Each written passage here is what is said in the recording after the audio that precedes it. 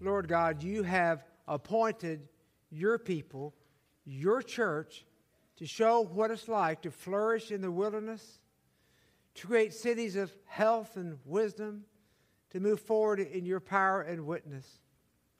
And we have failed you. And this world has failed in many, many ways. And yet you keep promising, you keep coming, even in hiddenness, even in contradiction, because you love us. So come now with the Holy Spirit to make that love real in each one of us. In Christ's name, amen. Please be seated, and good morning. My name is Philip Jones. Many, many years ago, I used to work here. It's good to be back. I have really prayed a good deal about what I want to say to you this morning. That's why some of the readings I chose from the book of Revelation, from Matthew's Gospel, have to do with what is happening in our liturgical church, to be sure, as we move near the end of this particular liturgical year. Generally speaking, the readings focus in on the end things, the end of all things. And as it does that, it's a reminder to us to both look up, look forward, look back, and look within. And we're going to do some of that over the next few moments, looking at kind of a composite of the book of Revelation, which I recognize you can't nearly touch that in 20 minutes or so, but the point of it is, this is what God put on my heart to share with you, as I shared with the earlier service this morning, as I will share with my church next Sunday.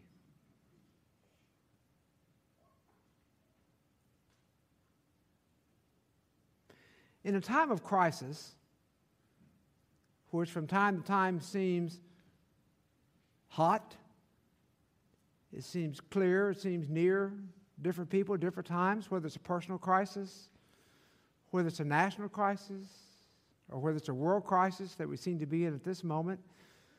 There's been other times in my lifetime where things like that seem so clear and so pronounced.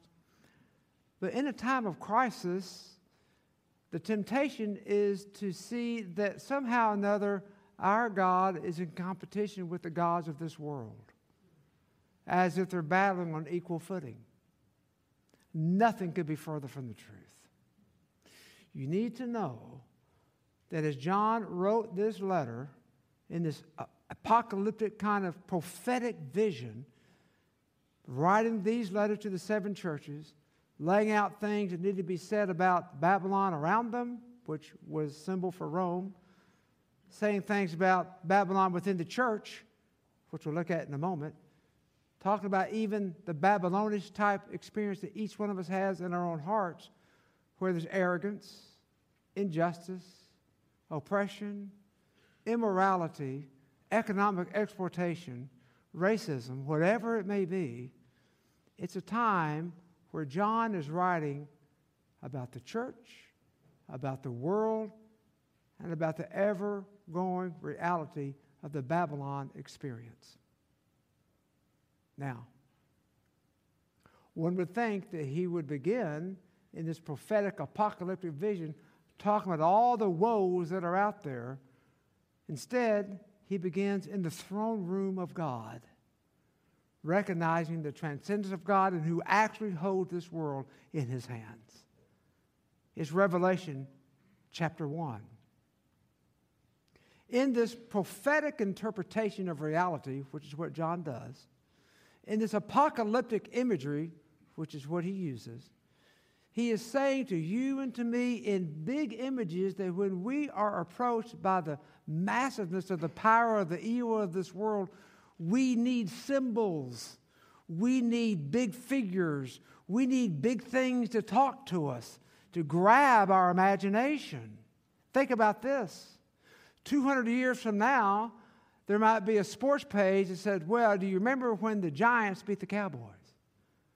Imagination, images. It kind of grabs you. They won't know what Cowboys and Giants are 200 years from now, most likely, but they're using images from the past to say something about the present. Okay, so what John does, he begins with the future. If you're trying to understand reality in the present, He begins with the future. We normally don't do that. Normally, we say something about the past, which is the reason we're here in the future, and extrapolate what the future might be. Not John. John begins with the future. This is what happened. The victory has been won. The fulcrum of all what John has to say, what the Bible has to say to us in the book of Revelation, and really everything in the New Testament, is all about the death and resurrection of Jesus Christ. It's already happened.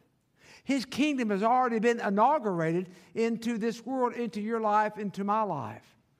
There is, to be sure, a here-ness of the kingdom of God, but a not yetness. It's not yet in its fullness. John knows that. He uses big images to speak to this exiled group of dissidents in what is now modern-day Turkey on these 7 different churches to talk about things that are grand and things that are huge and things about the future, and yet speaking into the present. So the first thing that John does in the midst of this crisis, as he's on the island of Patmos speaking to these churches, writing this letter, he's not thinking so much about what we're going to be raptured out of, but how to have a faithful discipleship in what you and I are doing right now. In the midst of all the hot spots we know that are in here in our hearts, in the Western culture, and around the world. I believe that's why God put that on my heart to speak to you about those things this morning. We have Israel and the whole situation over there, and praying for Israel, of course, and praying for the protection of all the innocent people in Gaza and wherever. Claudia and I went to the Ukraine back in June to be with a missionary team over there, praying for that situation. Then you got all the other hot spots, whether it's China or Asia or wherever it may be, Africa, Sub-Saharan Sudan, all that kind of thing. All those kind of hot spots, and you can read these things, and they become like some kind of competing voice, competing power with God. It's not. Know that. Live that. Receive that. The death and resurrection of Christ has already happened. All the worst that the world can give, death to God Himself on the cross, it's happened. And because of the love of Christ on the cross, He was raised from the dead. He now reigns and ascended into heaven, pouring out His Holy Spirit. In John chapter 14, Jesus even tells the disciples, there's going to be a moment, you're not going to understand it. I'm going to be gone, but I'm going to give you the Holy Spirit. And the Holy Spirit is going to be with you until I come back. It's as if the Holy Spirit is some kind of down payment, some kind of pledge of His return. And you know if you know that you have it, and you know that you know if you don't. You see, for John and for Scripture in general, there's really just 2 kingdoms. There's the kingdom of darkness and there's the kingdom of light. There's no kingdom of gray. You're one or the other. It's so important to know that in the midst of what happens now in our world, what happened 2,000 years ago, yet in the light of the death and resurrection, ascension of Jesus Christ into heaven, now pouring out the Holy Spirit. The initial vision of God is that through you and through me, through humanity, the wilderness would flourish, cities would be built that would be healthy and wise, and most often what's happened is the church, as well as the world, gets caught up in power, corruption, economic exploitation, all the other things that he is writing this letter to these churches saying, you are a church in Rome. The problem is you have too much of Rome in the church. We have to look at ourselves the same way. You see, as he opens up the throne room, it's a parody. He's recognizing, listen, let me show you the throne room of God in Christ. He's already seated at the right hand of the Father. All this has already happened. And now is a time of suffering witness. You and I are called to suffering witness. Those being confirmed here in a few moments will be called to a suffering witness to persevere even to the moment of death itself.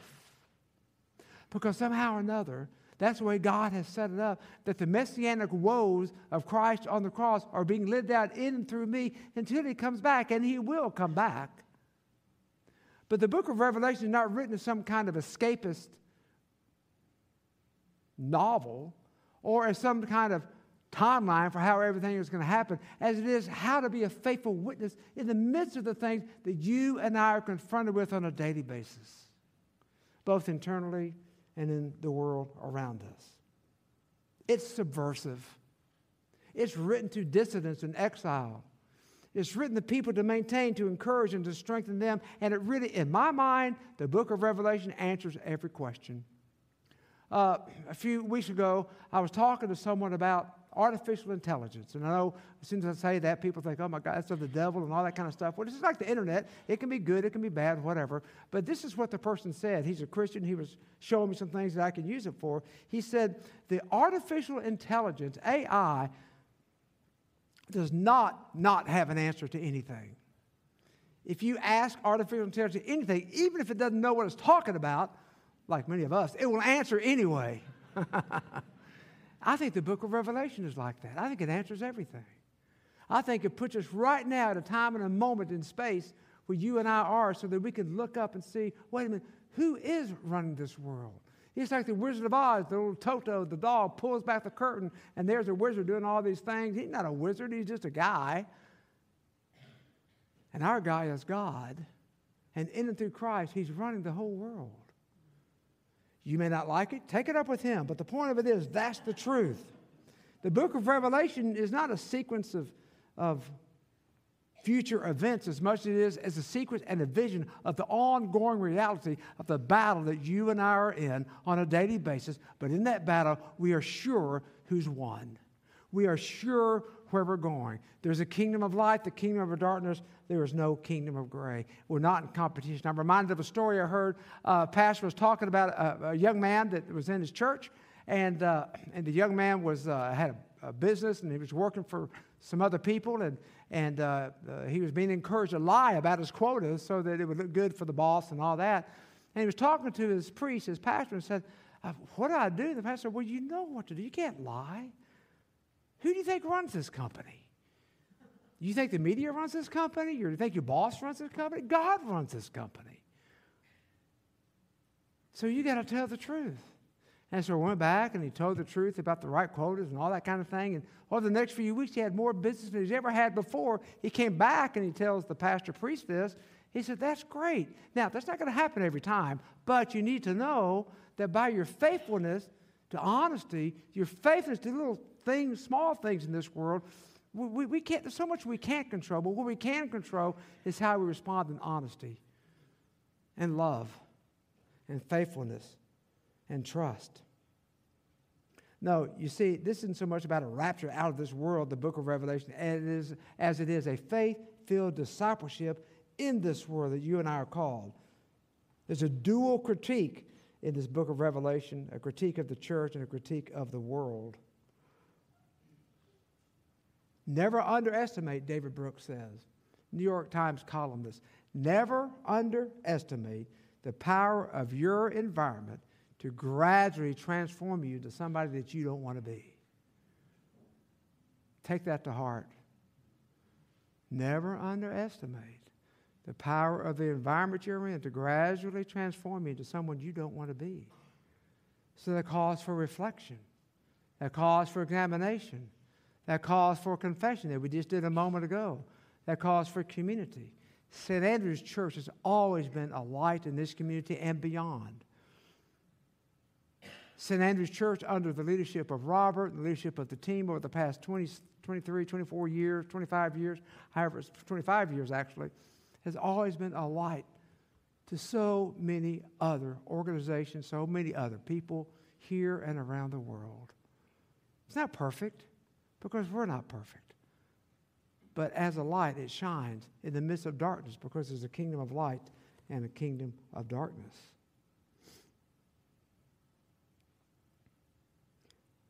So then John, as he writes this, almost reveals the parody, P-A-R-O-D-Y,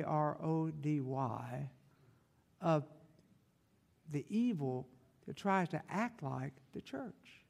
Think about this. The church has the Trinity of the Father, Son, and the Holy Spirit. What does the book of Revelation talk about? 2 dragons and a beast. 3. The book of Revelation talks about the parody of the whore of Babylon. What does Christ talk about? The bride of Christ. The book of Revelation talks about a throne room where Christ reigns over the whole world. What does the evil talk about? The thrones and the different political empires and kingdoms over the last 2,000 years. Who wins? Who's won? Where is this world going? Where are you going? Where is this church going? How do we get there? We get there through trust. We get there through perseverance. We get there by being ready to die on a daily basis, not just with our life, but even harder in some ways, to dying to sin in our hearts. You see, most people fear death. That's why all the ads on TV are all about the things. If you get this body, if you get this car, if you get this soap, perfume, whatever it may be, you'll be alive forever. It's a total lie. You and I are called to see through those kinds of things. You and I are called to see all through these parodies, even, even in our own culture, even in our own world around us. So the book of Revelation then talks about, in the middle chapters, all these evil, terrible kinds of things. 7 trumpets, 7 bowls, 7 seals, all these images. Listen to what one author says. The kaleidoscope of images in which John depicts the evil of this world are concerned with the nature and the meaning of this evil. They explore the character of the beast's power and deceit, the ineffectiveness of mere judgments to bring about repentance, the power of a suffering witness to convince people of the truth, the relationship of the church's witness to that of Jesus Christ. Are we there? Do you want that? Are you ready to kind of stand forth, stand up in humility, in love, in clarity, and truth? We don't suffer under a totalitarian regime at this point that suppresses the gospel. But what we do suffer over in the West is a sense of despair because there's no truth. And that's what you and I are being fed. Of course, that in of itself is a truth claim, is it not? The truth is there is no truth. That's just as much a truth claim as to say that there is a truth. And so we are called in a persevering witness to the things in our hearts, to witness to the things of this world, to be non-collaborative in the evil and injustice and oppression of any government or any political subset, whatever it may be, to witness to the truth of what God has called us to in Christ, but living it out, first of all, in our own hearts and in the church of which we are a part. The local congregation, you at St. Andrews, you are the hope of the world. I'm telling you, it doesn't matter about all the other things that we can't control. We pray, we work, we witness, but what do we do here? You're going to hear in a few moments an invitation for the Christmas blessing to be a light into this community by offering the Christmas blessing to people that might not have much. But people who need to know the light that you have so they can follow that light as well. So these trumpets and these bows and these seals, there's always Babylon. Of course, in the immediate context of the Roman Empire, which was simply, Babylon was simply a symbol for that. But the Roman Empire eventually kind of turned around and kind of became Christian around 300 AD. But that wasn't the end of the world. That wasn't Jesus coming back, because there's always a Babylon. There's always historically going to be something like that. Or look at the 20th century and all the totalitarian regimes of the 20th century. There are always going to be things like that. You and I are called to be a faithful witness, to call people to account, to call ourselves to account for justice, for love.